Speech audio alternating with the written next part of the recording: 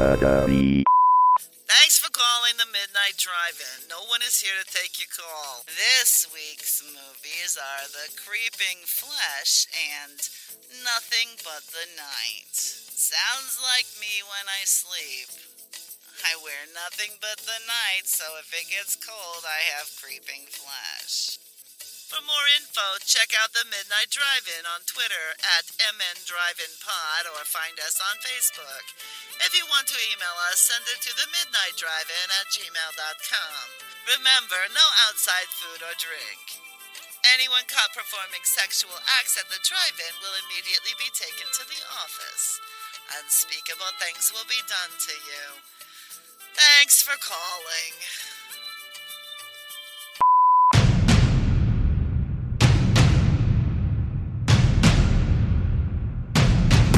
Drive away your worries and cares at this drive-in theater. That's why, to familiarize you with the movie rating symbols which will be used by this theater, we present the following guide for parents and young people. X, no one under 17 admitted. Because I don't know if you guys wasted your whole week doing nothing important, but I hooked up a VCR. So I actually unplugged my DVD. Was that significantly difficult? Was it difficult? You know, finding one was. I was going to say, you'd think hooking them up anymore, you'd have to be like, oh, fuck, now I got to find some way to like. Yeah, I found one of those online buy used people's stuff sites. I went to, and it was like this old guy, and I went to his house and takes me into his back shed, and he had like 3 VCRs back there, and he's like, "This is the one you were asking about, but these ones sell you either one." Like, weird. Here's your $20. Can I go now? Doug almost became a horror movie. Oh yeah, it's back here in the shed. Come on back. It was a little weird. If it had been in the States, I don't think I'd have gone back into that guy's shed. But for some reason, I'm picturing him as the old guy that sells the car in Christine. Not like, quite. Weird, dirty, like wife beater with some weird back brace on the whole time. No, but sure.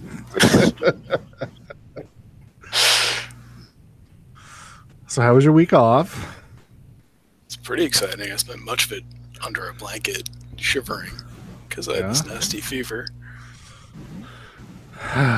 Well, are you guys upset that you used up all of your Canada and US can't get along jokes prior to the G7?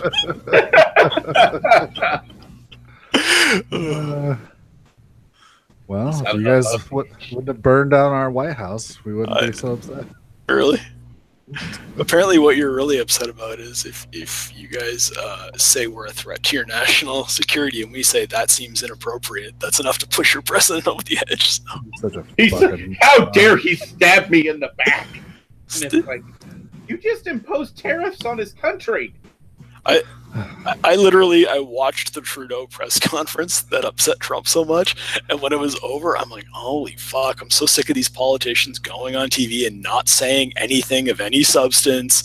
Nothing he said matters in any... Oh, okay, apparently it's blowing up the world. God. Our president is a fucking psychopath. I know, but he gets along real well with the other psychopaths, so that's good. Yeah, and it seems just fine to all of his supporters. In the Nevada primaries, a guy named what's his name, Dustin Hoff, just won the fucking primary. He is a pimp. He is a literal fucking pimp. Yeah, but he's a pimp who had his own reality TV show. So, and that is the Republican policy now, is to bring forth as many reality TV show hosts as possible. I'm just saying, and he's worse than Trump, because if you watch that show, you're like, he is a sexual predator. Like, no, I watched the show. And, I only heard about the show from friends. Oh, okay. Yes, I didn't watch the show regularly. Does that make me better? But I watched it for 5 minutes at a time. Does that count? It wasn't porn. It was. It's one of those things that you masturbate to when you're too lazy to look for porn. Oh God! You're like, it's 2 o'clock in the morning, and I don't really want to walk all the way over there or pick up my phone. Oh, hey, cats. So we meet again, Air Force Amy. God. No, you were just jerking off to her episode of Judge Judy that she was on. She was on an episode of Judge Judy? She sure was. Oh my god, I need that in my life. Let's see. Air Force Amy, Judge Judy. That's got to be on YouTube. Must be old episodes of Judge Judy on YouTube, I would assume. I've never checked, believe it or not, but...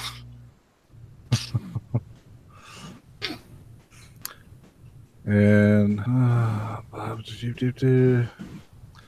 looks like she was suing somebody named Bunny Love because, of course.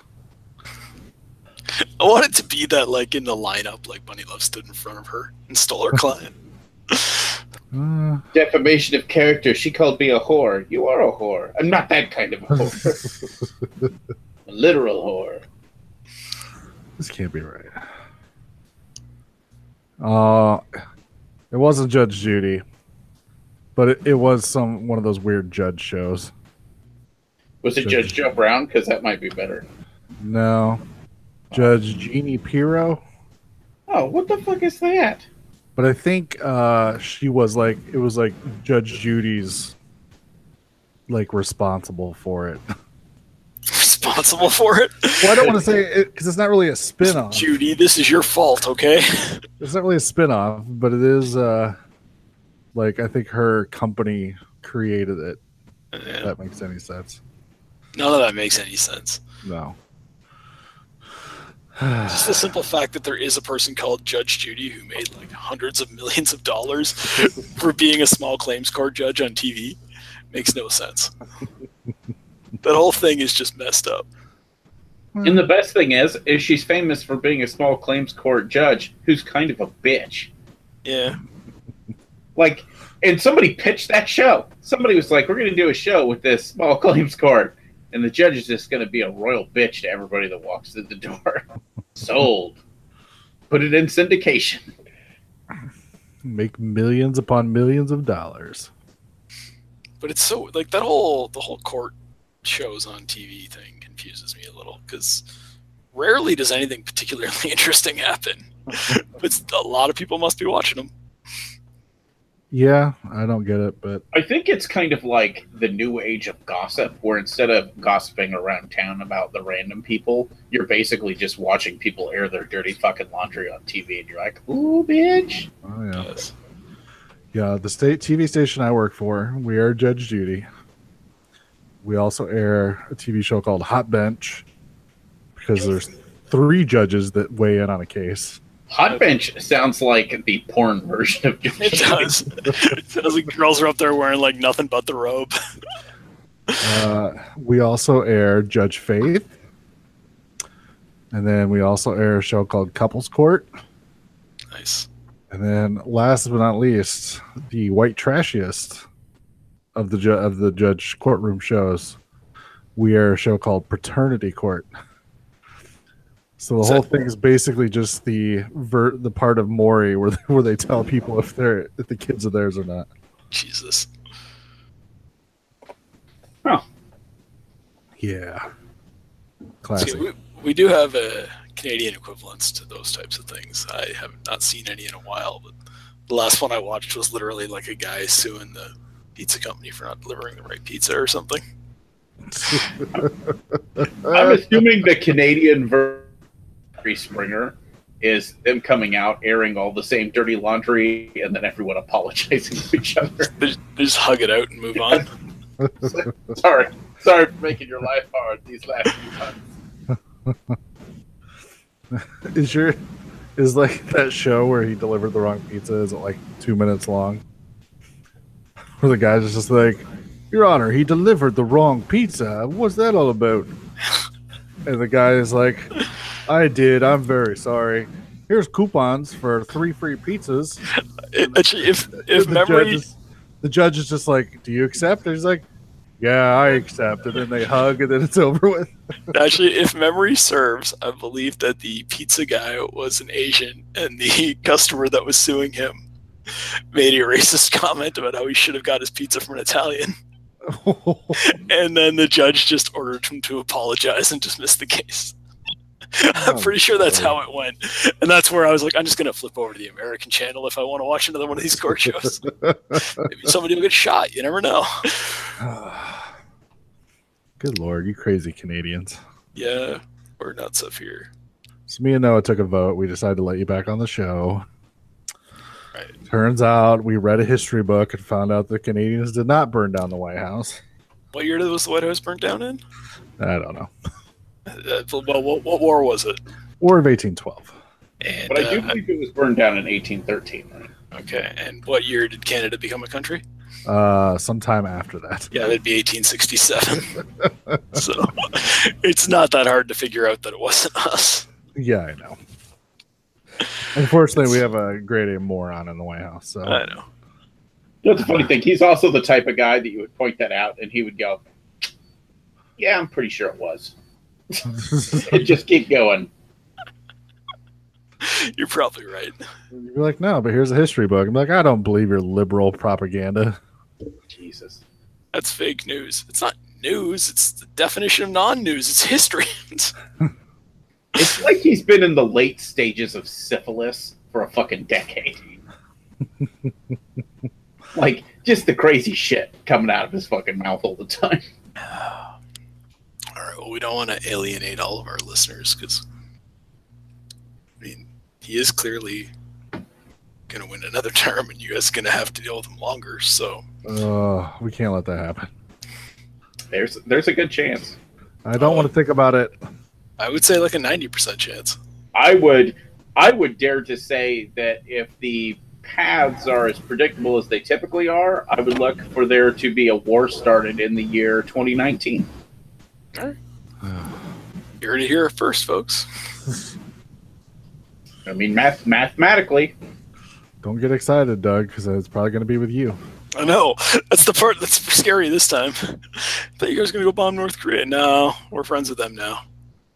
We're mad at you guys for the way that you're kind to your milk farmers. Unpopular Republican presidents have a pretty solid track record of starting a war. Yeah. To be fair, American presidents have a track record of being at war. If it's like once every 10 years. Yeah, it's probably more than that. See, what happens, Doug, is, like he said, an unpopular Republican president starts a war, and then it lasts long enough that then the new Democrat president that comes in has to deal with it and figure out a way to shut it down. And that takes usually about another 4 or 5 years. And then we're out. And then 4 years later, someone starts another one. Although the last one was brilliant because instead of starting a war with a country, they started a war with an idea. Yeah. And so it'll never end. Yep. That's fun. Genius. Along with the war on substances. Yes. A couple of those lifelong wars going. All right, I'm depressed now. This conversation got really ridiculous considering it's like the first time since we started this podcast that we're doing like classy British films. Yeah, maybe that's it. Maybe America needs to go back to the motherland.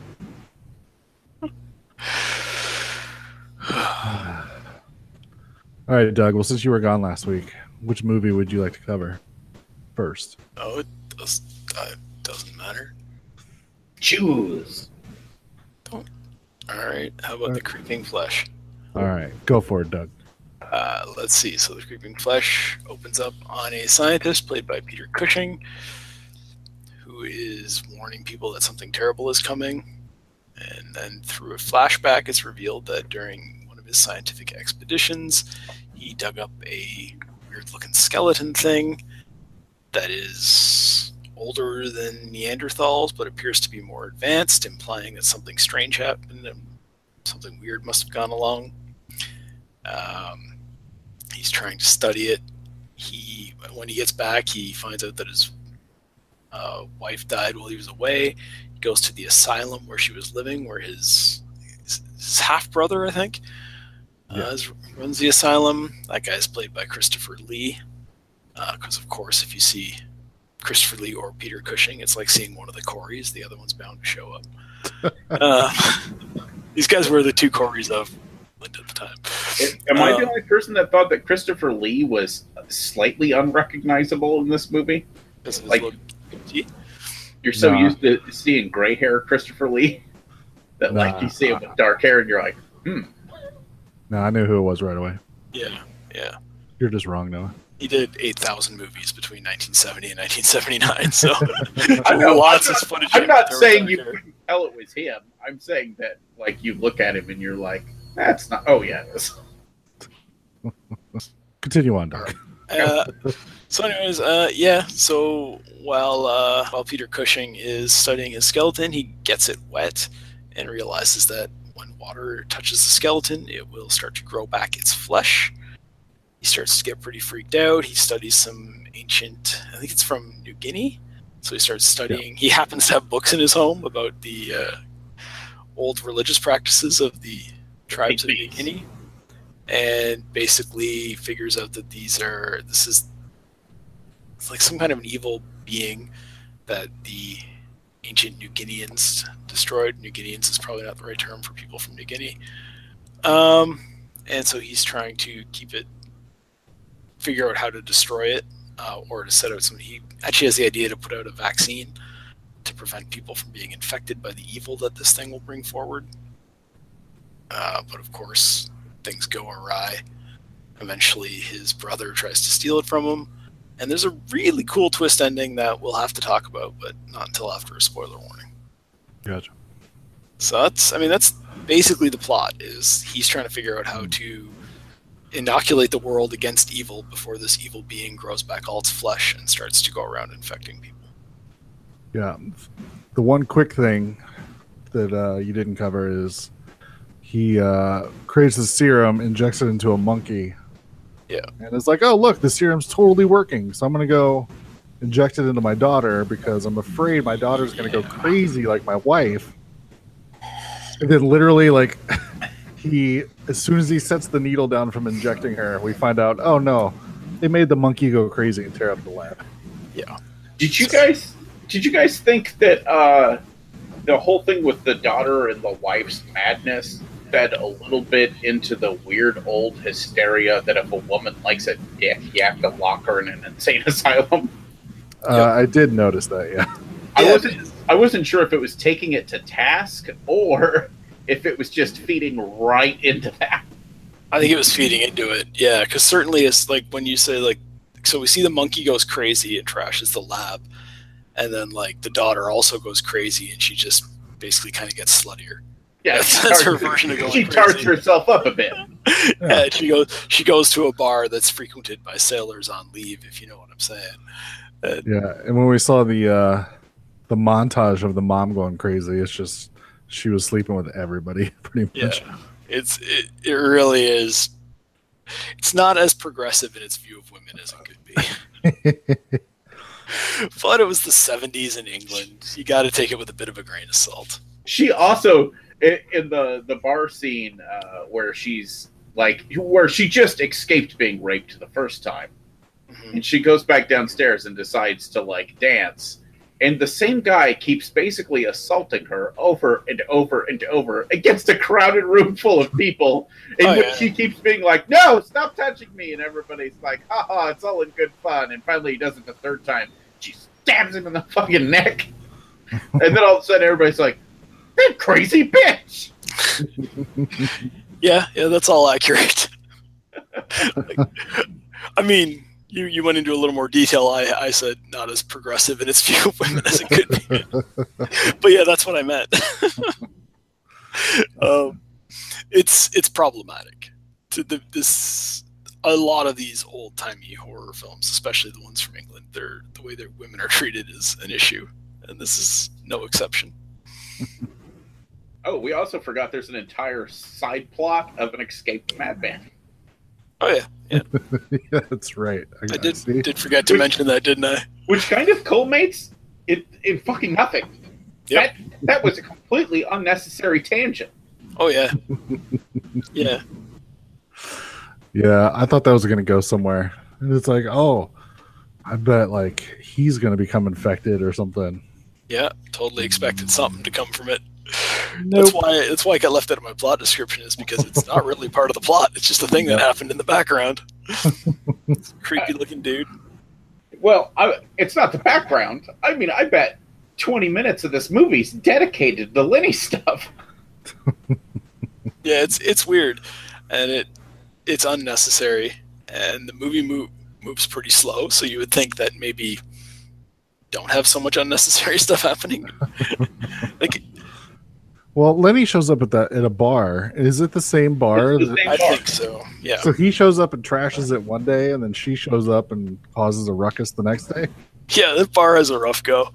There's a whole, you know how like the joke about how there's like another movie about different characters that could be made. It's like this could be happening. This poor bartender who's just trying to run his establishment. People keep coming in and wrecking it every day.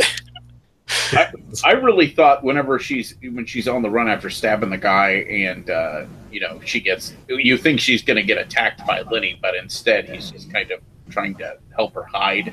Yeah, I thought it was heading toward like a weird two crazy people, Bonnie and Clyde scenario. Yeah, it seemed like it was leaning that way for a bit. And then it just didn't. I thought either they would like fight each other, or they would come together as a team, or like, Avengers style, they'd duke it out for a bit and then realize they had common insane goals. But nothing really came of it. No. So, what'd you think of it, Doug? So it's kind of a mixed bag. We'll get to the ending after, like I say, we need a spoiler alert, but I loved it, the ending, which really saved the movie for me because I was back and forth on whether or not I liked it throughout. I enjoyed all the stuff where it was like Peter Cushing in his lab with the skeleton and the actual creeping flesh, where they show the flesh growing back onto the bones. It was like, cool. I wanted more of that stuff. Mm-hmm. Like I say, these weird, like, the daughter's gone insane now, so she's going to go to a bar and flirt with a bunch of guys. It didn't do much for me. It seemed unnecessary. I liked it. I do like both Peter Cushing and Christopher Lee as actors. I really, even though they're not great actors because they're that old school kind of, they're more bringing forward their own personalities. Shut your whore mouth. Every week I'm told to show my whore mouth. But yeah, overall, yeah, I liked it. It's, it's very kind of stagey the way these old British movies are. But that's like, you have to know what you're going into when you watch these types of movies, and if that's not for you, that's understandable. But that's what these types of old movies are. They're slower paced. There's a lot of, like I say, a lot of plot time spent on things that don't matter. But yeah, overall I liked it. What did you think? This is your suggestion, right, Brian? I think initially, yeah. I don't remember how it ended up on the list, but yeah, I mean, I pretty much am on sort of the same page as you. Kind of knew what I was getting into. There is a lot of weird tangential stuff in this movie, but usually when Peter Cushing or Christopher Lee are sort of the focus of the scene, of course, it ends up working out really well. Yeah. Yeah, I wish it would have been more of a monster movie than sort of a weird psycho drama type thing. Yeah, if you edited out like all the time spent following Lenny around, and even some of the time spent with the daughter, and just replaced that with more scenes of like flesh growing back in the lab, and more time spent on the monster once it's kind of up and moving around. Mm-hmm. I think that would have been better for me. Yeah. More enjoyable for me. Yeah, that's kind of where I'm at too.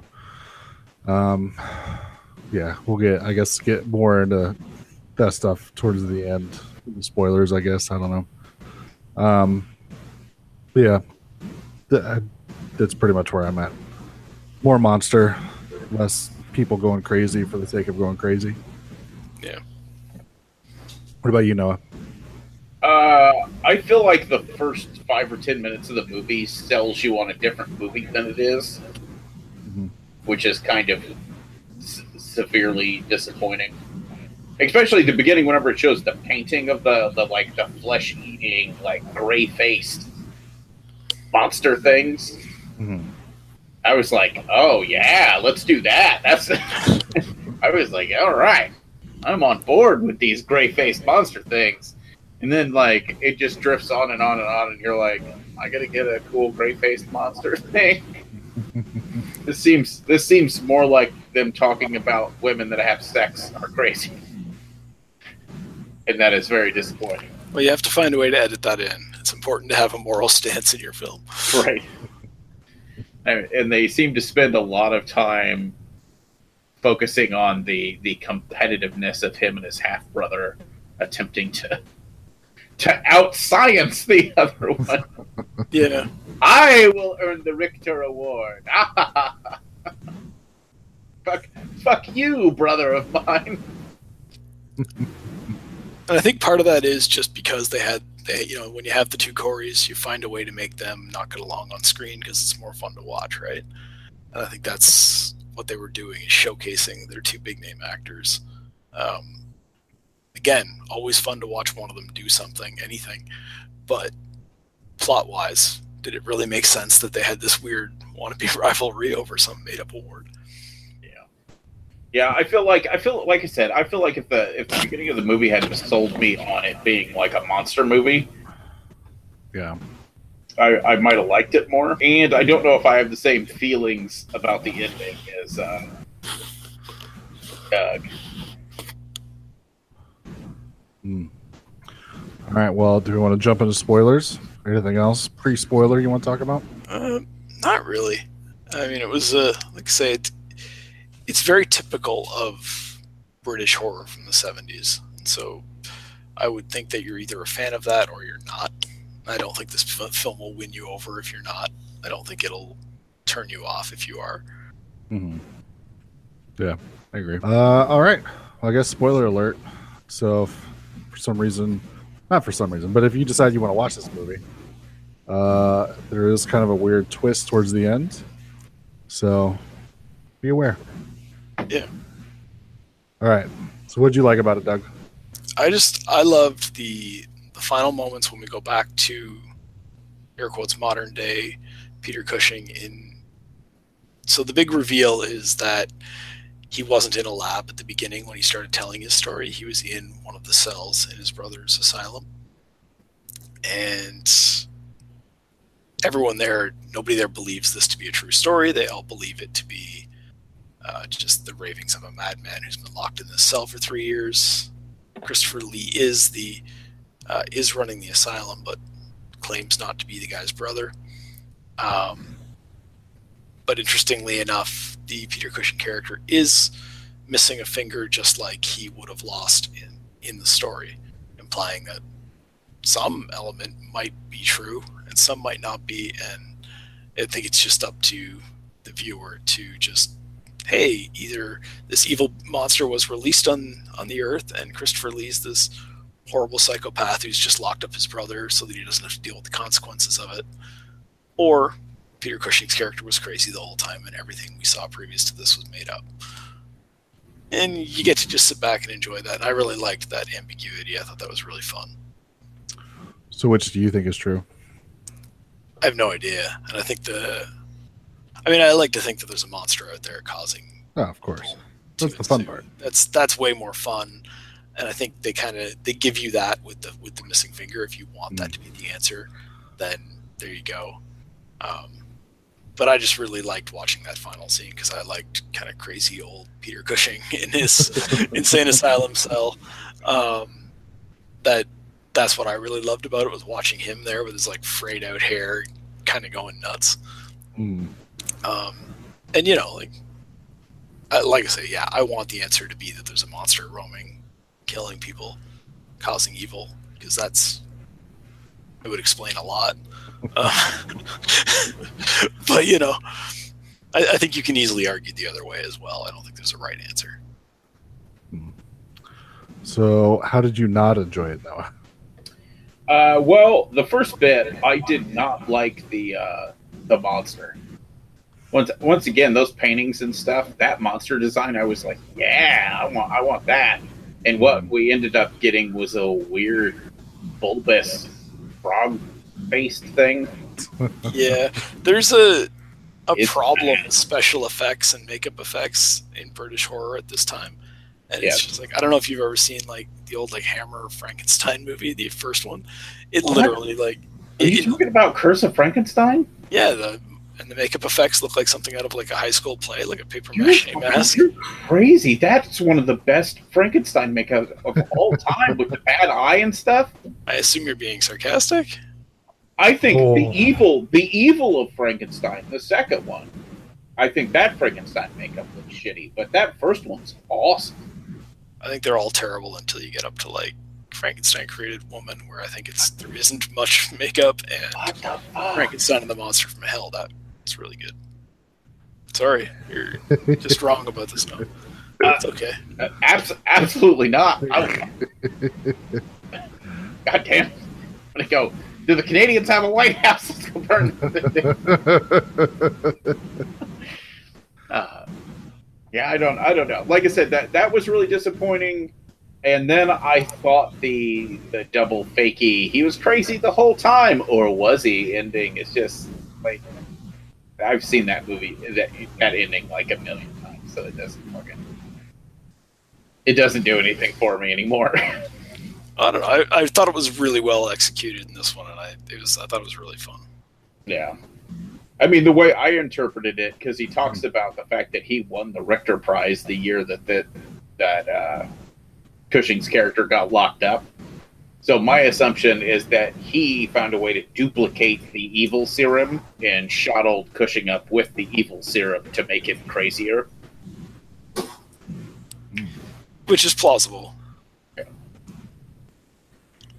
Well, that was it. Like I don't think it was bad. I thought overall the movie was a little boring.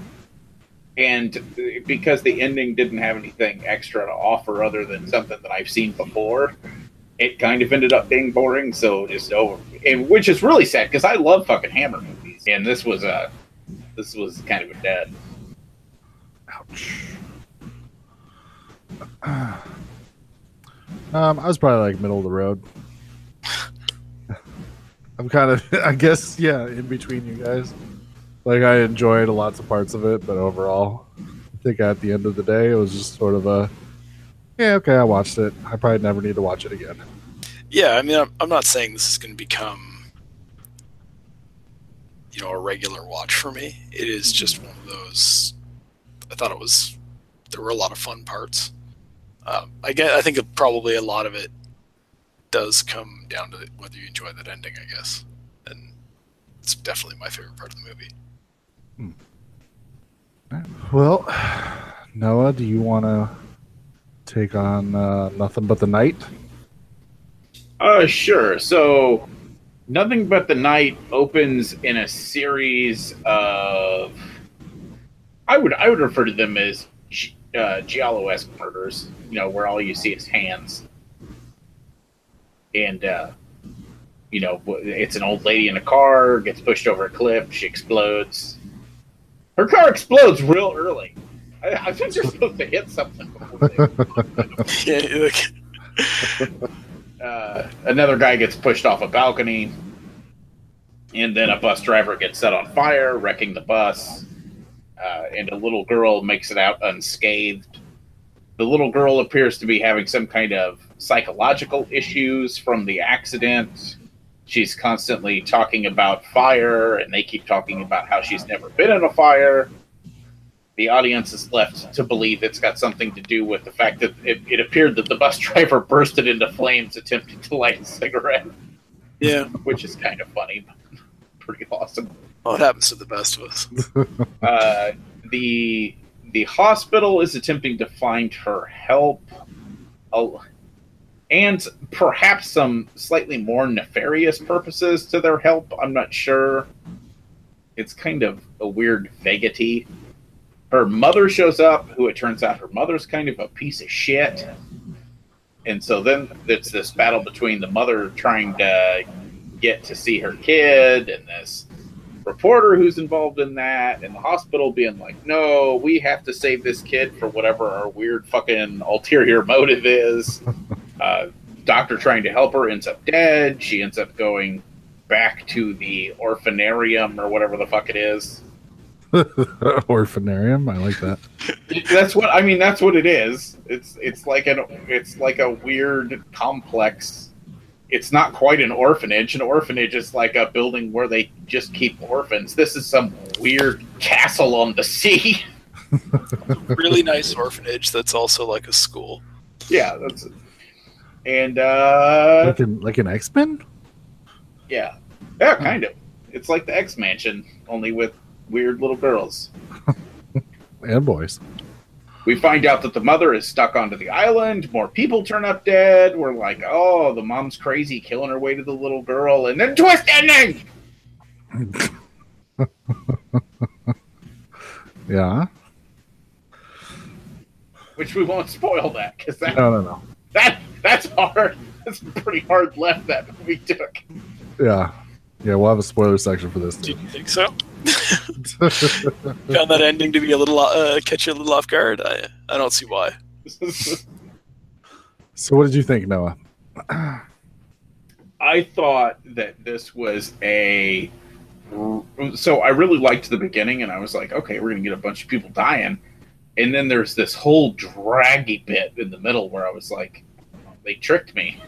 This movie is not fun. And then the ending happened, and I was like, man, that ending's really fucking good. That is a really good ending on a boring movie.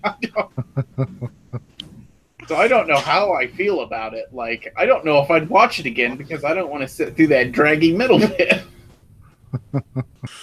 Damn, those last 10 minutes are real good. Yeah, I'm not too far behind you. I think there is definitely sort of a dragging in the middle. That if you could kind of get some of that out of there, I think it would play a lot longer. The weird thing is, this was purely coincidental. Both the movies this week came out in 1973. And yeah, I was sort of the same way. Like, okay, this is really interesting. Starts off, and then it kind of becomes like a police procedural for a while. But then nothing like interesting really happens while that's going on.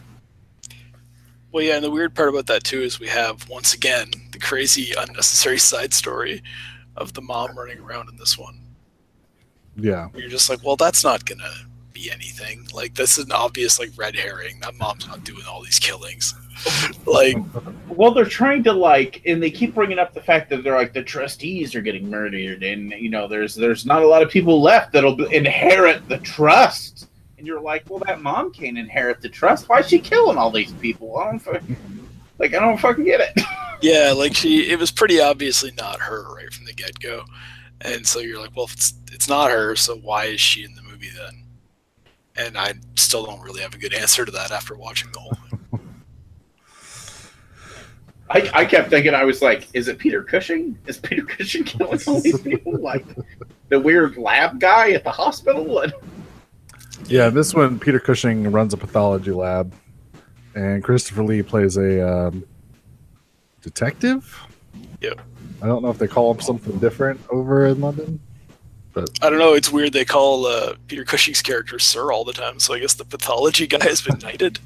I don't understand. Yeah, that is because when the credits started rolling, like his character name has Sir at the beginning of it. Yeah. I'm like, what? So it doesn't make any sense to me why that guy would be knighted, but. And they don't address it. Like, maybe he's supposed to be a noble of some kind. Maybe he's with the Sir. So what did you think of it overall, Doug? Yeah, the mom stuff was completely unnecessary.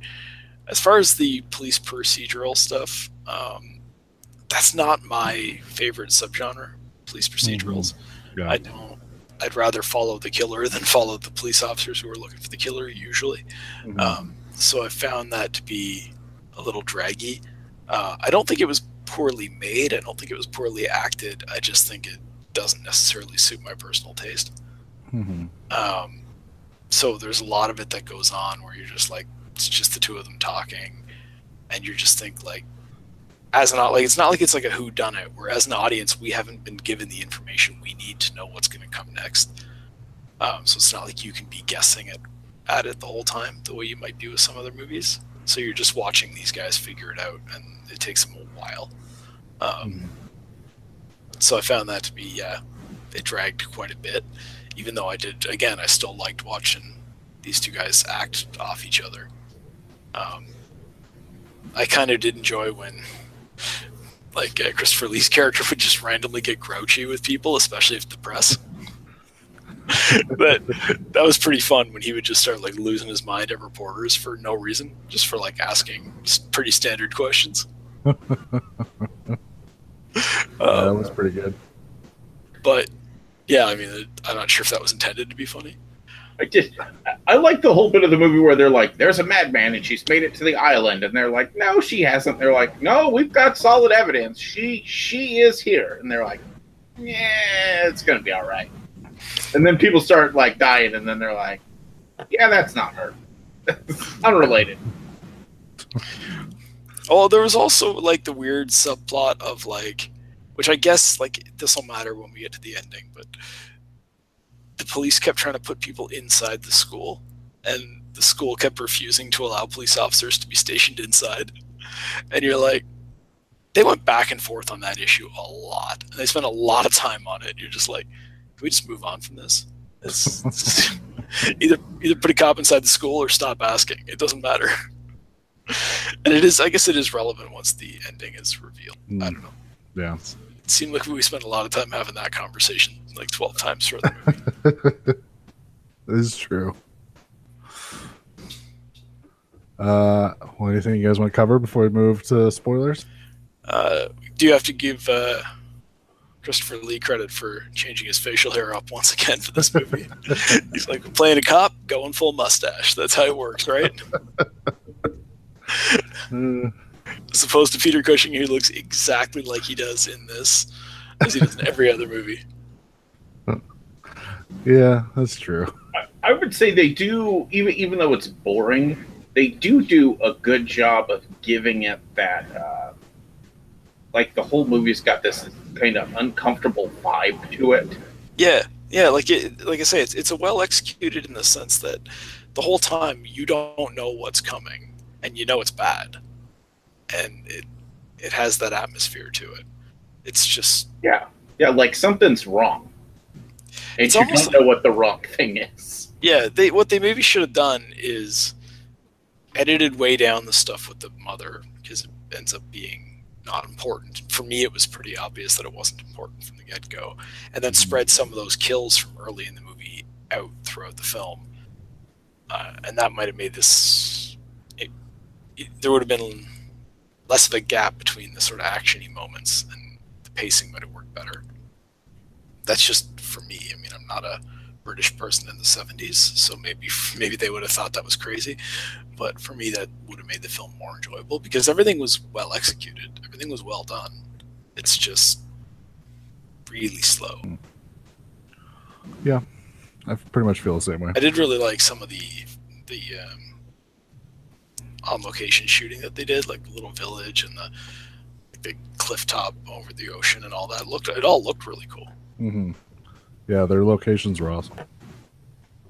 All right, well, let's jump into spoilers, because this one's got one doozy of a spoiler ending. Yeah, you can't. If somebody managed to call what was happening in this movie, that would blow my fucking mind. Like, I'd be like, you cheated. Well, if you watch the trailer for the movie, it implies some of the ending. But it was to the point where I'm like, well, that trailer was really misleading as I was watching the movie. That trailer's not accurate at all. Turns out it is. Yeah, so I pretty much, and to be fair, I watched this while I was at work. So it didn't drag nearly as much for me because I had other distractions, I guess. But so I'd kind of figured, like, oh, they're saying the mom's done all this, which, as we pointed out, was pretty obvious that not the case.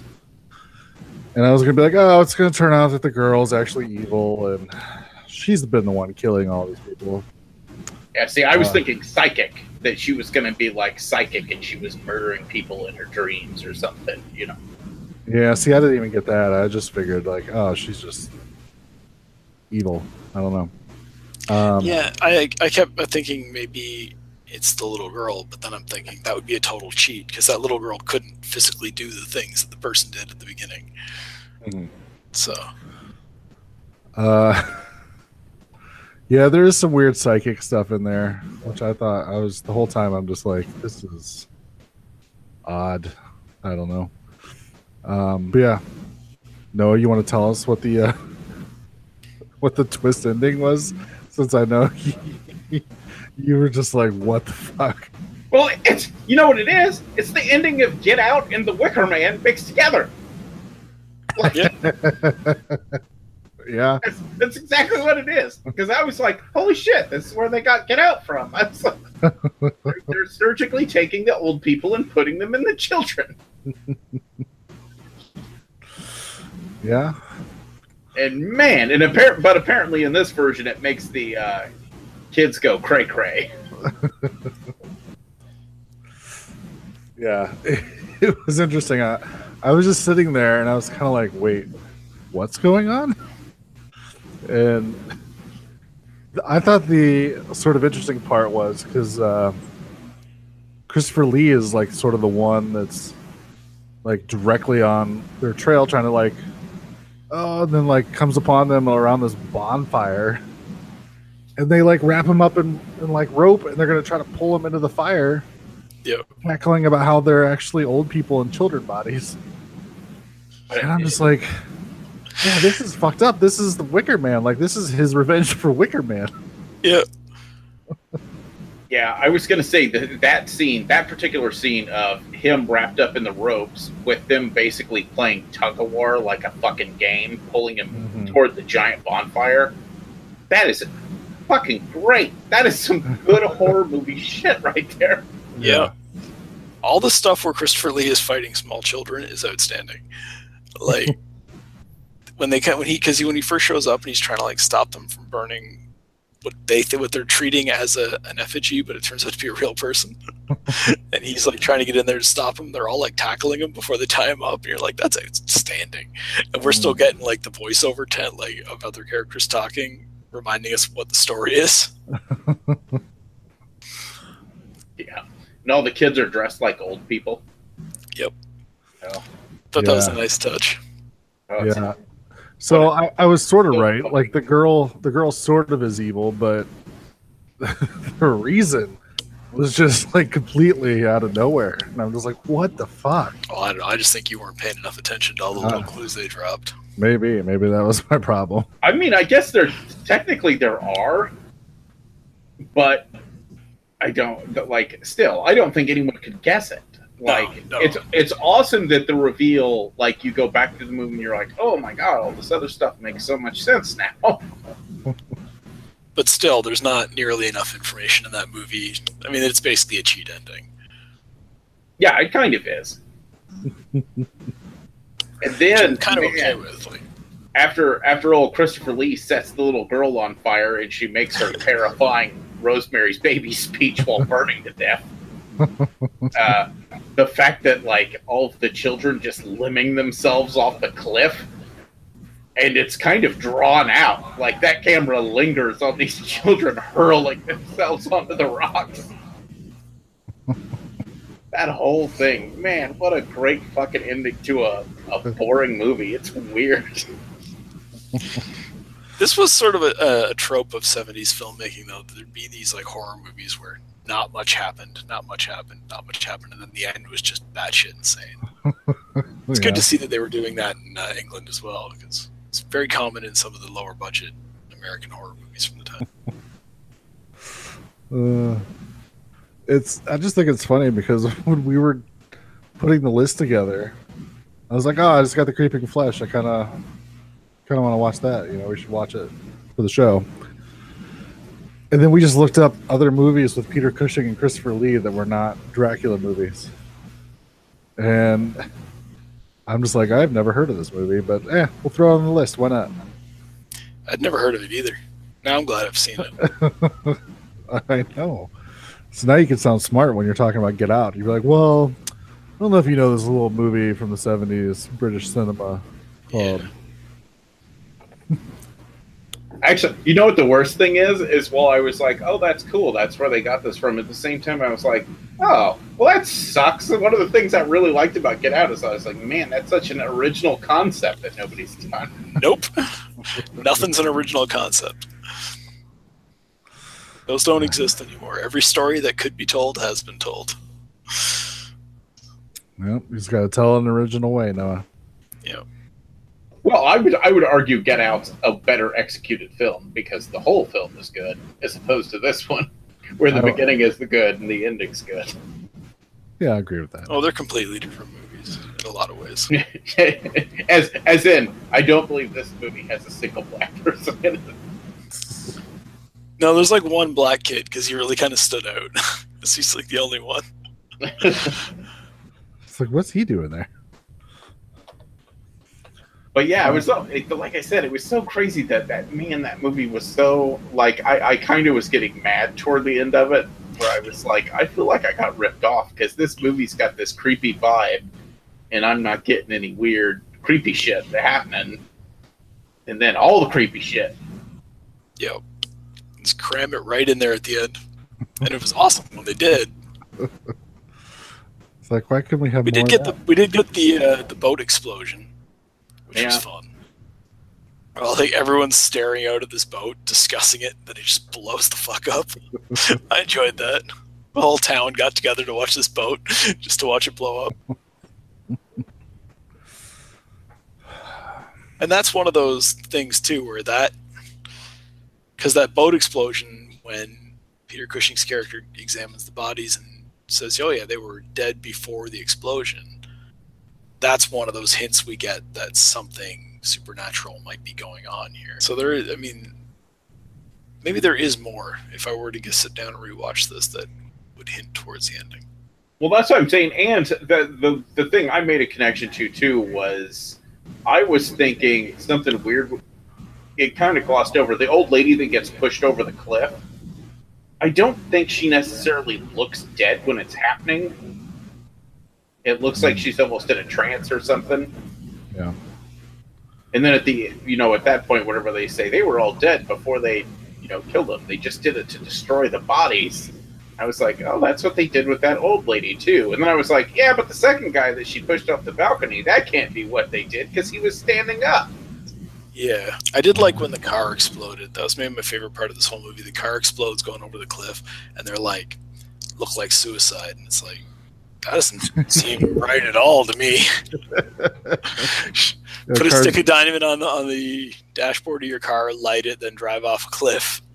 So the car explodes before it crashes. That's how you chose to commit suicide. Yeah, the car travels like 10 feet and then just blows up. It's a unique suicide technique. But I guess so. All right. Anything else before we move on? I don't know. I would say this one's a recommend, even though it's not a super easy watch. Like I said, the middle's boring, but it's worth it. It's worth it to watch it once. Yeah. Yeah, I think both of these movies, you're gonna have to just go like, look, you're watching old British horror. It's slower paced than what you're used to. There's a lot of stuff that's not relevant plot-wise. It is sort of... They do tell you more than they show you, which is a problem for me, but it's just a different style of filmmaking than what we normally discuss, especially on this show. Thanks for calling the Midnight Drive-In. No one is here to take your call. For more info, check out the Midnight Drive-In on Twitter at MNDriveInPod or find us on Facebook. If you want to email us, send it to themidnightdrivein@gmail.com. Remember, no outside food and drink. Anyone caught performing sexual acts at the drive-in will immediately be taken to the office. Unspeakable things will be done to you. Thanks for calling. Hello, gentlemen. This is Eric in Ann Arbor. I wanted to give you some feedback. First, I'd like to make a correction. You guys were talking about the incident in Tim Hortons, and you were theorizing that it may have been in Buffalo in the United States, which would have made more sense. No. I posted a link to this article on Facebook for Doug, taunting him about something awful happening in Canada. This person was arrested by Royal Mounties in Langley, British Columbia. This did happen in Canada. Stop trying to pawn your shit off on us, Doug. I also wanted to thank Noah for coming up with a term for something that's bugged me for a long time, which is Nick Cage's donkey faces. I want to punch Nick Cage right in his donkey face. I want to do so for a long time, but not always. See, Nick Cage frustrates me because he has proved in the past that he's capable of doing a good job. He won an Oscar. He was fantastic in Leaving Las Vegas. He's been good in other things too, but something happened to Nick along the way. I don't know what it was. Maybe he got hit on the head, but he named his son Kal-El and then started collecting castles, which, believe it or not, is not a sound financial investment. So now that he's broke, he has to take any park he can get, and he sits around making donkey faces and collecting paychecks. And it makes me want to punch him in his donkey face, because we end up with crap like the Wicker Man remake and Drive Angry. So you guys are talking about doing a Nick Cage month. I really hope you don't, because he's done some horrible, horrible shit. Now that I'm thinking about it, it would be totally on brand for you guys to do that just to get revenge on me for my really long email. So maybe this is a bad idea. I think I'm just going to delete this whole thing. Crap, this is the send button. So you just heard feedback from Eric. Basically just called in to correct us because, I don't know, he wants to feel superior to somebody. Yeah, it's all he can do. So that's all he's got. He called in to bitch and moan and then to request a Nick Cage month or something. I stopped listening. But we'll do some Nick Cage movies to quiet him down. Well, first of all, he said Nick Cage was doing a bunch of horrible movies, which I don't disagree with. But then he listed Drive Angry as one of them. Which, if you watch Drive Angry, it's one of the greatest Ghost Rider movies they've ever made. Yeah, well, it's got to be better than the Ghost Rider movies that they called Ghost Rider. I thought Drive Angry was super fun in the theater, so... I don't know. I made a deal with Hollywood a lot of years ago. I just said, look, guys, if there's something you don't want me to watch, just put Nick Cage in it, and I'll just stay away. And they were like, no problem. And apparently there's a lot of shit they don't want me to watch. So I'm like, all right, if that's how you guys feel. Well, that's it. We're doing Drive Angry for the show. You just sealed your fate. It's a good way to judge people, too. If somebody tells me, oh, yeah, I fucking love Nick Cage, I'll be like, mm-hmm. You're Right. one of those people. Nice knowing you. Now we know.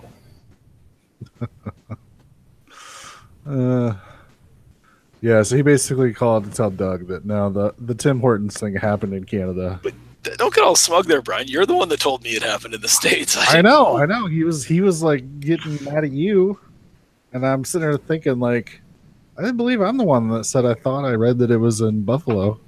Yeah. So screw you, Eric. Wrong again. Telling you, these listeners are getting a little emboldened. We need just the one, really. Might be all the listeners for all we know.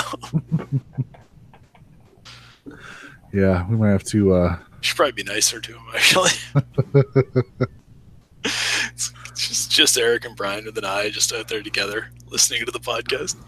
So we're only getting one download because they have one of those splitter things, so they can listen on 2 sets of headphones.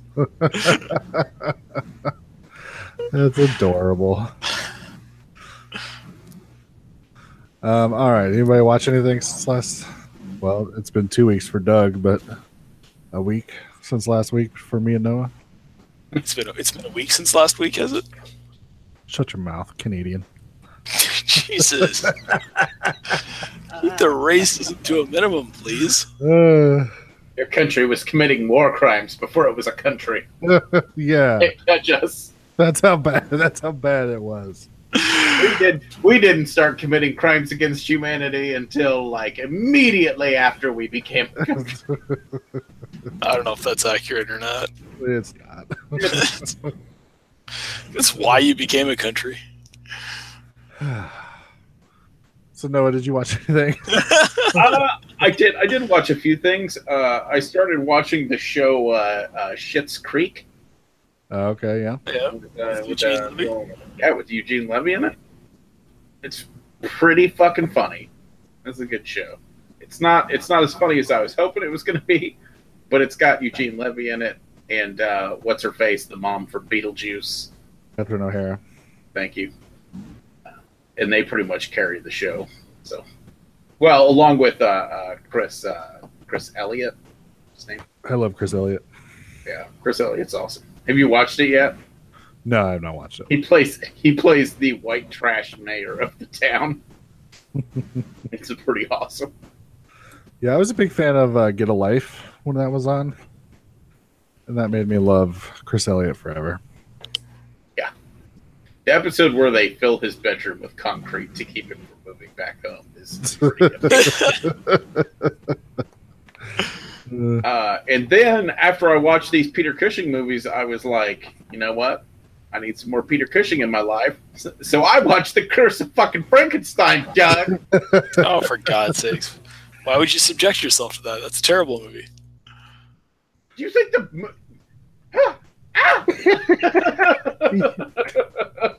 Noah's brain just collapsed on itself.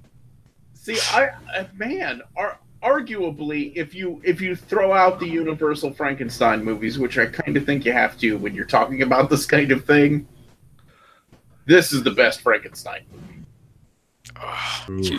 You're getting your words wrong again or something. Maybe there's a translation error. No, you're just wrong. I think that's what it is. Awesome. I'm a big fan of the later Frankenstein movies in the Hammer series, but those first, I can't even remember because it's been a while since I watched it, but at least the first one is like, what would happen if like a high school cast was putting on a Frankenstein play, but none of them had actually read the book. They just did the Coles notes. It's madness. I don't understand. It's such a good fucking Frankenstein movie. What kind of notes did you say? Coles notes. Interesting. Okay, so you guys have Cliff Notes now, yeah? Yeah, so down here, Cliff Notes. I think they both exist up here. Oh, okay. Interesting. I was a model student and never used any, so I don't really know. So I legitimately never have either, so that's why I was like, well, maybe they put a boat down here too. I just like the fact that you're like, that's what I took from all of this. You two idiots are yelling at each other again. But look what I found.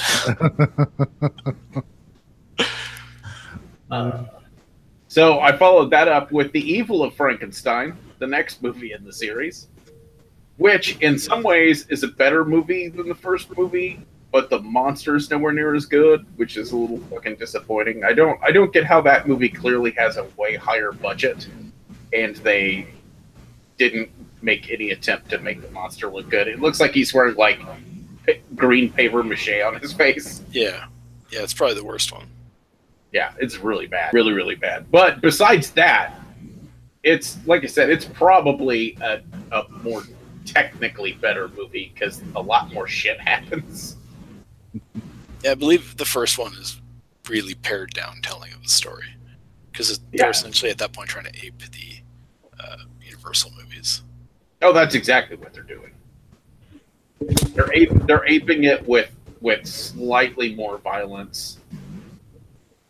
And some boobs, not naked boobs, just women with low cut shirts leaning into the camera. Yeah, it is like Amish porn the way they shot some of those early Hammer movies. It really is. They're like, we can't get away with actual nudity, but we're gonna get just as close as we can.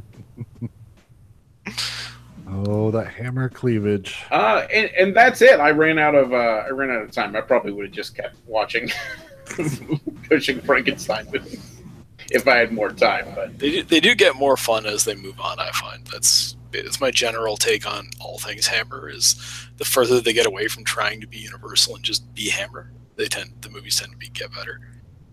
So by the time David Prowse is playing that weird looking Sasquatch thing in a Frankenstein movie for some reason, it's like, all right, that's fun. I mean, the second Evil of Frankenstein's basically a retelling of like the Gollum myth with Frankenstein. It's been a while since I watched them. The second one's the one where he finds the monster again after he gets released from prison, reanimates it. The cops do something to it and like brain damage it, and then it won't wake up again. And they decide there's nothing wrong physiological. It's an issue of the mind that it can't like function. So he brings in like Zoltar, the hypnotist, to free up the creature's mind, and instead Zoltar turns it into like an assassin and starts sending it after the people he doesn't like. Fucking Zoltar, nothing but trouble, that guy. Motherfucker. Can't trust them carnival folk.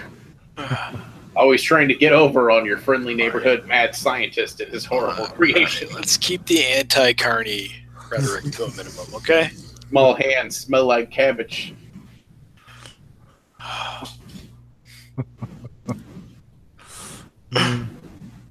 What did you watch, Doug? Let's see. I had some time because I wasn't here last week. I did watch the movies from last week, but you guys spent plenty of time discussing those. Tell us what you think. We always want to hear more about Kior. I will honestly just say probably blaxploitation kung fu, not my thing. Well-made movies. I watched them. I'm like, those are good. There's a few good jokes in each one, but overall, I guess I just don't see the fun in watching guys go yeah over and over again. But we watch Bloodsport. I know, but it's different. No, because the fight scenes black. Is that your problem, Doug? There's plenty of black people in Bloodsport, and also I think the big difference for me is that the fight scenes in Bloodsport are good, whereas the fight scenes in these types of movies, I mean, it's not. I won't say they're not good. They're accomplishing what they're trying to accomplish, but what they're not actually executing good martial arts. They're just individually the scenes could be funny, but overall, to hold my attention for a full hour and a half is. But he karate chopped an arrow. Like in real life. In real life. Yeah, again, impressive little moment. I don't know. All right. And again, they weren't poorly made films. I didn't have a problem watching them. I just didn't get excited for either of them either. All right, you bummer. Then what else did you watch? I watched a movie called Cargo. Oh yeah, that's on my list. Yeah, Australian zombies, starring Bilbo Baggins. Yeah, Martin Freeman. Yeah, Martin Freeman. That's what I was going to say because I don't actually like those Hobbit movies either. No, I'm not like a big fan, but yeah, I get you. Anyways, so yeah, Australian zombie movie. Basic plot line is guy gets bit by a zombie. He has 48 hours before he turns. That's standard in this zombie universe. And so he's wandering around crazy ass Australia trying to find somewhere to put his kid before he turns. It was really good. This is a really good zombie movie, mostly because there's not that many zombies in it. They do a really good job of having it be kind of post-apocalyptic to the point of you can just wander around. Mm-hmm. That's what I've heard. I've heard from people that say even if you're sick of zombie movies, like this is still a really good movie. Yeah, like it's not that there isn't a zombie threat throughout the movie, but there's not a lot of scenes of he's just like running and there's just 1,000 zombies behind him or anything like that, right? Mm-hmm. But what makes this movie different is that it's like a really smart movie. It doesn't. So like so the 48-hour rule. That's how long you have. You get bit. You have 48 hours until you become a zombie. But they don't. Nobody says that. They don't have it written anywhere. What happens is when someone's bit, they have these like government-issued zombie survival kits, and they pull them out, and they put on a watch, and they hit the start button, and it goes to the 48 hours, and they're wearing that the whole time. And it's like, oh, well, that's a neat way to tell us the rules of your zombie universe without having people sit down and have a conversation and say it into the camera, you know? And there's a lot of things like that throughout the movie that are just, like I say, it's that intelligent movie. It treats the audience with respect. Plus, it's funny as hell that there's government-issued zombie survival kits. It's literally like a little kit. You open it up. It has this watch in it. It has like a special tool for killing yourself when your 48 hours are up. And it has like these cards that we don't spend a lot of time on, but they kind of look like those what to do if the plane crashed cards that are tucked in the back of the seat in front of you when you get on a flight. It's like those, but for zombies. Yeah. And it's like So. that's fun and intelligent, and yeah, like I say, most of the movie is Arnold Freeman walking around place to place, meeting up with different people, trying to find somewhere to leave his kid. There's some commentary in there about how the Aboriginal peoples of Australia react to the zombie threat differently than the white folk do. I don't understand that commentary because I don't understand the relationships between those two groups in Australia, but I imagine it's somewhat tense from what I gather based on this and the people in Crocodile Dundee who didn't seem to get along. Everything we know about Australia we got from Crocodile Dundee. It's true, and I totally agree. And I assume it's entirely accurate. The thing is, if I ever encountered like a charging bull, I would try that weird like staring thing while moving your hand back and forth. Yeah. And I would get trampled because I'm not sure if you would or not. Well, you would because you don't know how to do it right. That's right. I'm not Mick Dundee. But I would definitely, if I ever get mugged, I'm taking like a can and trying to throw it at the guy while he's running away and just pick him off in the distance. I don't see how that could backfire. Turns around. Did you throw a can at me? Pulls a knife out. Oh, shit. I didn't bring my super big knife with me. Yeah. That's not a knife. This is a knife. Anyways, that's the other interesting thing about a zombie movie set in Australia. Everybody is much more calm about the zombie apocalypse. And at first I thought that was just a decision by the filmmakers to try to, not have it be a movie filled with panic. But then I realized it's just because they're in Australia. And I mean, the percentage chances of getting bit by something that'll kill you just went up like 3% when zombies came along. Like, all these people were going to die because they got bit by something. Now it could be zombies. That's awesome. Yeah, and there's some other really good stuff in that movie that we can talk about maybe if you guys ever see it. Yeah, some of the stuff. I have to watch it this week to talk with my friend about it.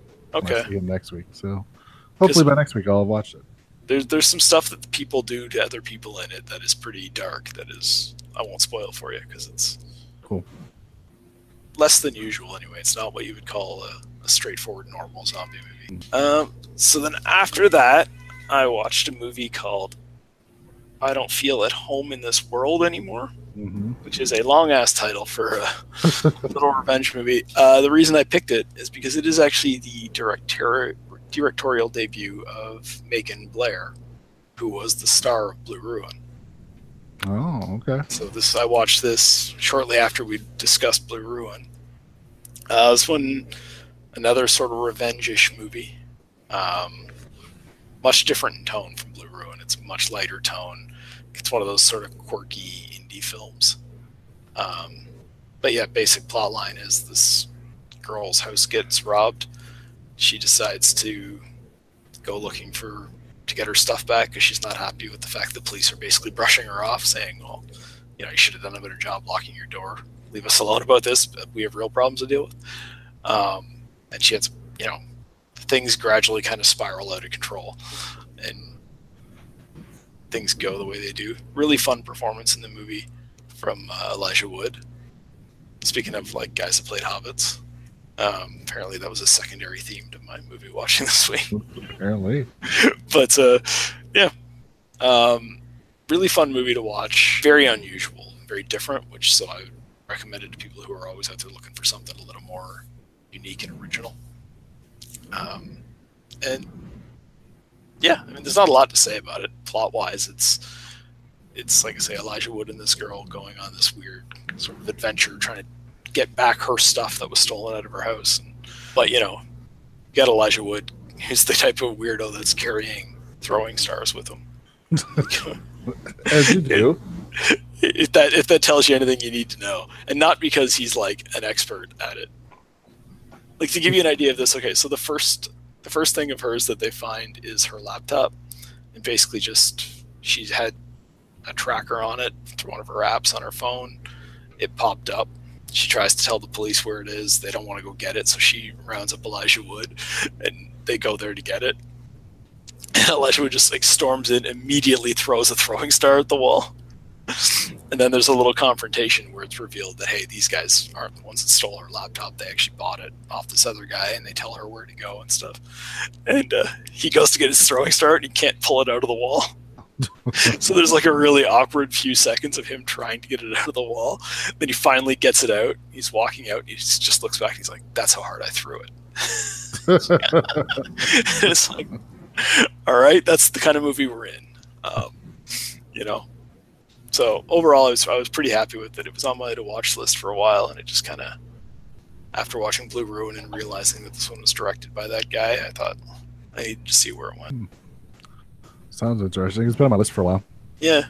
Well, it just showed up on Netflix like a long time ago, and I'm like, oh, that looks weird enough for me to enjoy it.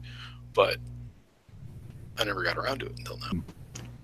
So let's see. After that, I watched the first two movies in the Ginger Snaps series, which I've seen plenty of times, and they were awesome all the other times I saw them, and they continue to be awesome. I don't know how much time I want to spend talking about them, because I mean they're not exactly new movies, and most people have seen them. Yeah. But I will definitely. Any excuse I get, I always bring up the fact that people who haven't seen Ginger Snaps 2 should see Ginger Snaps 2. It is one of the most unique and interesting horror sequels of the last like 25 years. And it just, I think it's one of those ones that kind of just people just assumed, oh, it's like a direct-to-video type sequel to a film that did okay. No, it's its own movie. It is a direct follow-up to the original movie, but it has some very good ideas in it. Yeah, didn't you and Scott talk about that one last Horrorcast? Very possibly. Because I think I ended up not caring and just listened to the spoilers. Yeah. And then was bummed that I listened to the spoilers, because I'm like, that sounds pretty awesome. And it would have been cool to like experience that unspoiled, but yeah. Well, I mean, even just the basic plot of the movie, it's not spoilery to say that like it starts up with the girl like drugging herself on the run from a werewolf, drugging herself so that she doesn't turn, and she eventually ends up, you know, due to circumstances, she wakes up in a rehab where they're just taking her drugs away because they don't realize that if they take her drugs away, she'll turn into a werewolf. That's a unique enough idea to start with, and the film has a whole bunch of different twists and turns after that. So yeah, I need to watch it at some point. All right. Yeah, so it's such a good movie. I might watch it again now. And the next movie I actually watched specifically because I seem to recall Noah was telling me that he hates like wilderness survival movies. And since I didn't get to talk to you guys last week, I thought I wanted to do something that'll upset Noah, so I watched a movie called Backcountry, which is your pretty typical couple goes out in the woods, couple gets lost, bear shows up type story. It's always a bear. There's always a bear. I don't know why there's always a bear. And there's always like the dumbass couple that decided that they're going to go off the trail, or they're going to go to the part of the trail that's closed. You know, this storyline is extremely typical of this type of movie, but it's relatively well executed. And the bear attacks are pretty good, even though the bear is not behaving the way a bear would behave in the circumstances. The way a bear would behave in the circumstances is take your food and then wander off. So that wouldn't be that good a movie. So Noah, would you like a movie like this if it was a bear instead of a bear? This big hairy gay dude that's just bugging these people the whole time. Oh my god, dude! I would watch if there was a video about a bunch of people camping in the woods being terrorized by a leather chap wearing hairy-chested gay man. They're a whole part of Bruno that was pretty much that movie. That sounds like a really good fucking movie to me.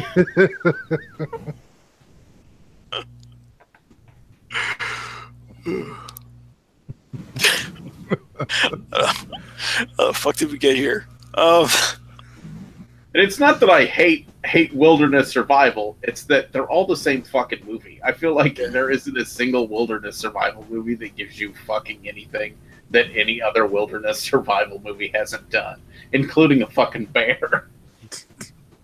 predominantly the bear. Yeah. I mean, with a few exceptions, like shirtless Leslie Nielsen. Sure. Yeah. That's something. That's a twist. It's a twist. Leslie Nielsen taking his shirt off is a twist. Yeah, it makes that one tolerable. All right. That's a weird way to approach it.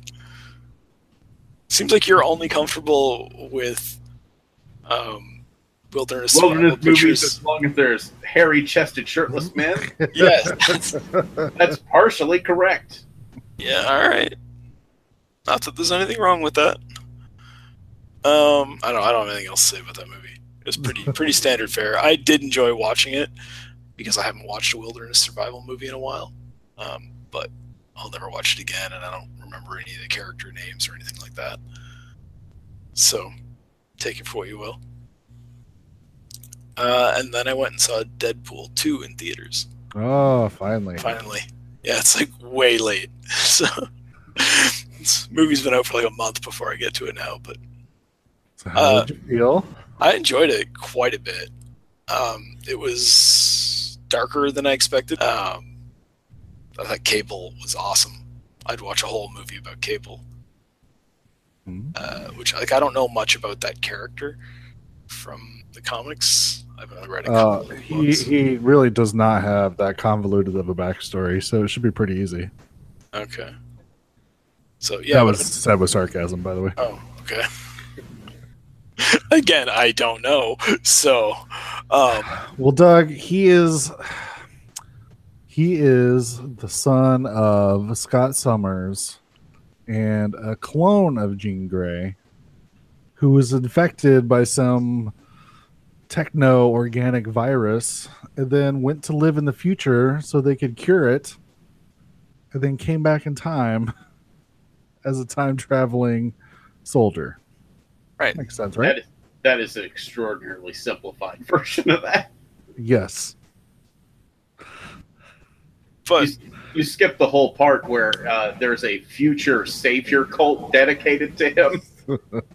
And they clone him, and so he's got an evil clone and an alternate reality version of himself. And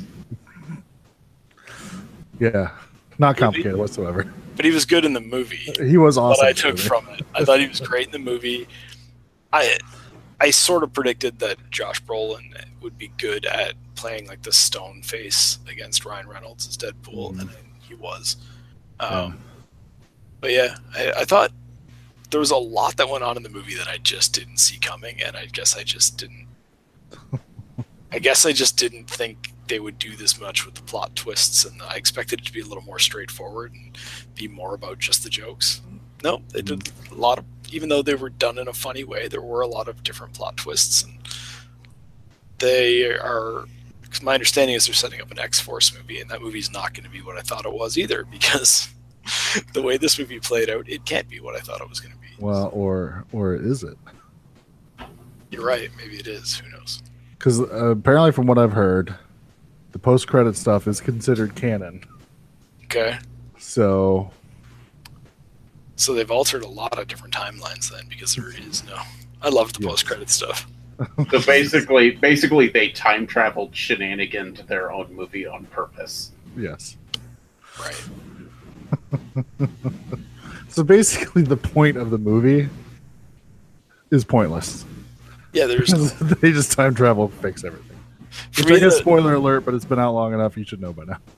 For me, the point of the movie is very simple. The point of the movie was so that he could keep gradually going back into that like weird heaven world where he can't talk to his girlfriend until they play the Aha song, and then you can actually pass through very much like the video. That was my favorite joke in the whole movie, and I don't think anybody else in the theater got it. I need to go see it again. Yeah. The only thing is like the big name character who isn't in the trailers but is in the movie that was supposed to be a shocker. That was spoiled for me, so I was really disappointed. I think it would have been a lot of fun to go in not knowing he was there.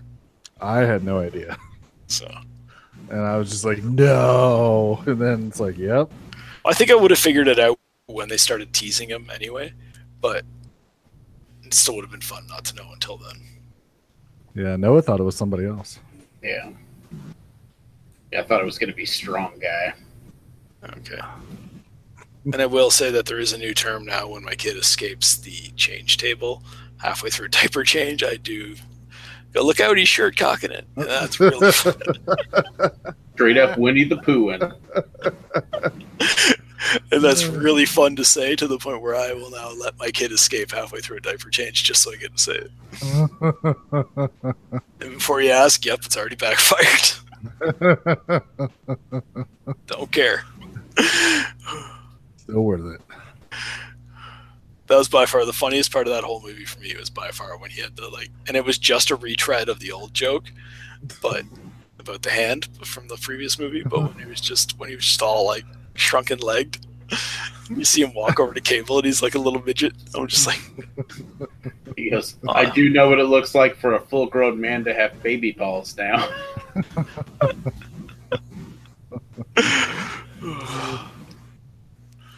So yeah, Deadpool 2 was a lot of fun. I'm only sad it took you this long to get a chance to see it.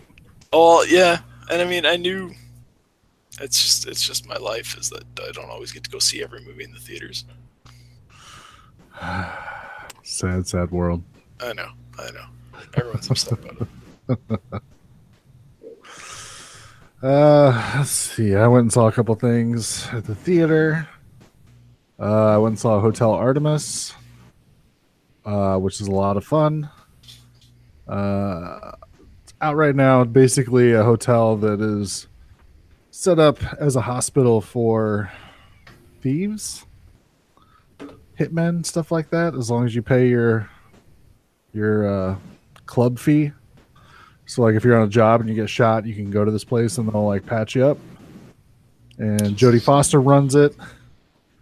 And these two guys are robbing a bank, and they can't get into the vault, so they just essentially rob everybody at the bank who's standing in line. And meanwhile, this is in the midst of like riots going on in LA, and they determine that like, well, during a riot, like rich people are not going to want to like leave their house with their valuables, so they will send their people out to the bank to like, you know, secure all of their whatever. So they basically rob everybody at the bank. Turns out one of them has this pen. It's in the trailer. This pen with like these diamonds in it. It's essentially like a portable vault. And while they're at this hotel recuperating after having a firefight with the police, the big name mobster comes to the hotel to like try to get his stuff back. So it's a lot of fun. Lots of gunfights. You get to see Dave Bautista as an orderly, which is awesome because people start acting up and he just reminds them that he's a healthcare professional and will punch them in the face if they don't shut up. So good times. If you get a chance to see it, I would recommend it. I got a chance to watch The Endless, which I believe is coming out on DVD in a week and a half, 2 weeks. Either one of you watched the movie Spring that came out a couple years ago? Yes. That's the one about, was it the guys that were like, I can't remember what it was about. It was like in Europe, and the guy met the girl, and then she turned out to not be human or whatever. Yes. Okay. Same filmmakers. And this one deals with two brothers who left like a UFO cult like 10 years before. And they decide to go back. Something prompts them to go back and kind of revisit this cult thing. And then weird stuff starts happening. And they determine that maybe the cult wasn't as full of bullshit as they thought. I really enjoyed it. I was a big fan of Spring when I saw it. Really enjoyed this one.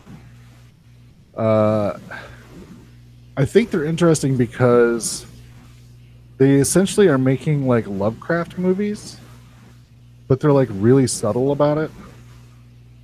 It's not like super like in your face, like horror movies. It's just these sort of weird little situations that these people find themselves in.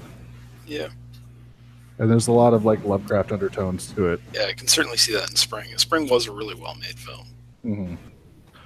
And this one just straight up opens with a H.P. Lovecraft quote at the beginning. So, yeah, I really enjoyed it. We actually got a couple of copies for giveaway. So we may be doing a giveaway here soon on the website or the Facebook or whenever I get around to deciding what I'm going to do. But like I said, I think it comes out in a week and a half, 2 weeks. Definitely worth a watch. Yeah, I really enjoyed it. I thought it was a good time. And then the last thing I watched, I don't know, I'm not going to talk too much about it, but I went and saw Hereditary, which is, I mean, it's out now. Everybody's kind of talking about it. Yeah. It's supposed to be like the horror movie of the year. I went and saw it. I really enjoyed it. Thought it was really good. Definitely very much a slow burn. Within the last like 15, 20 minutes are like, what the fuck is going on? Which I can get behind movies like that if I'm in the mood for it. So, had a great time with it. Super awesome. Yeah. Hopefully, if you go see it in the theater, you get a good theater. Our theater was good. Nice and quiet. Nobody was being ridiculous or anything. So, as I imagine, this seems like it's such a quiet movie that if you were in a theater where people were just being stupid and talking and causing a ruckus, that it would piss me off. Well, it pissed me off anyway. But I feel like this would almost just ruin the movie. That's enough to make me not want to see it in a mainstream theater. Yeah. You know, if I do get a chance to see it, maybe I'll wait until it's in the second run theaters where you don't get as much of that audience. Yeah, might be a good idea. But I really enjoyed it. Really dark, really good performance from Toni Collette. Yeah. Yeah, a lot of people saying a lot of positive things about it. Mm-hmm. Yeah, you just kind of gotta make sure that you're I guess into the type of movie that it is. Like a lot of people pointed out, because it's an A24 movie who also put out like The Witch and It Comes at Night or whatever, which I didn't see that one, but I felt like it's somewhat like The Witch, where it's a very slow burn, and then all of a sudden shit just goes crazy. But I feel like this was a better all-around movie. I feel like I had a lot more of a story and stuff, so worth a watch, for sure. Here's a brief glimpse of some of the truly fine pictures we've scheduled in the near future. Doug, since you were gone, we let you pick the movies for next week. What are we going to be watching? Well, I don't know if I said this on mic or before mic, but I recently decided to get back into the VHS game. Mm-hmm. And one of the first ones I have to watch is Over the Top, which I don't think I've ever actually seen start to finish. Oh. It's been a long time for me.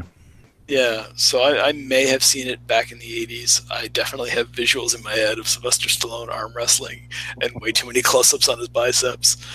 I know he arm wrestles better if he turns his hat around backwards, which is just, I guess, common sense. Maybe the movie didn't even teach me that. So if we're going to watch that one, and for whatever reason it's teamed up with Hands of Steel, which I don't know what I'm getting myself into there, but... Yeah, what kind of movie is that, Noah? It is a Italian/Spanish Terminator knockoff. With arm wrestling. Which involves arm wrestling.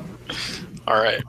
And one of the greatest karate chop moments ever placed in a movie. Yeah, and one of the conditions where I agreed to watch that is it is available for free on YouTube. So if I'd had to pay to watch the movie following that description, I'm not sure I would have. Well, it's just because you're no fun. Please remember to replace the speaker on the post when you leave the theater.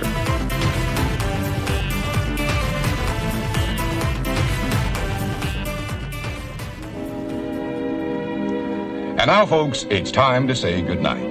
We sincerely appreciate your patronage and hope we've succeeded in bringing you an enjoyable evening of entertainment. Please drive home carefully and come back again soon. Good night.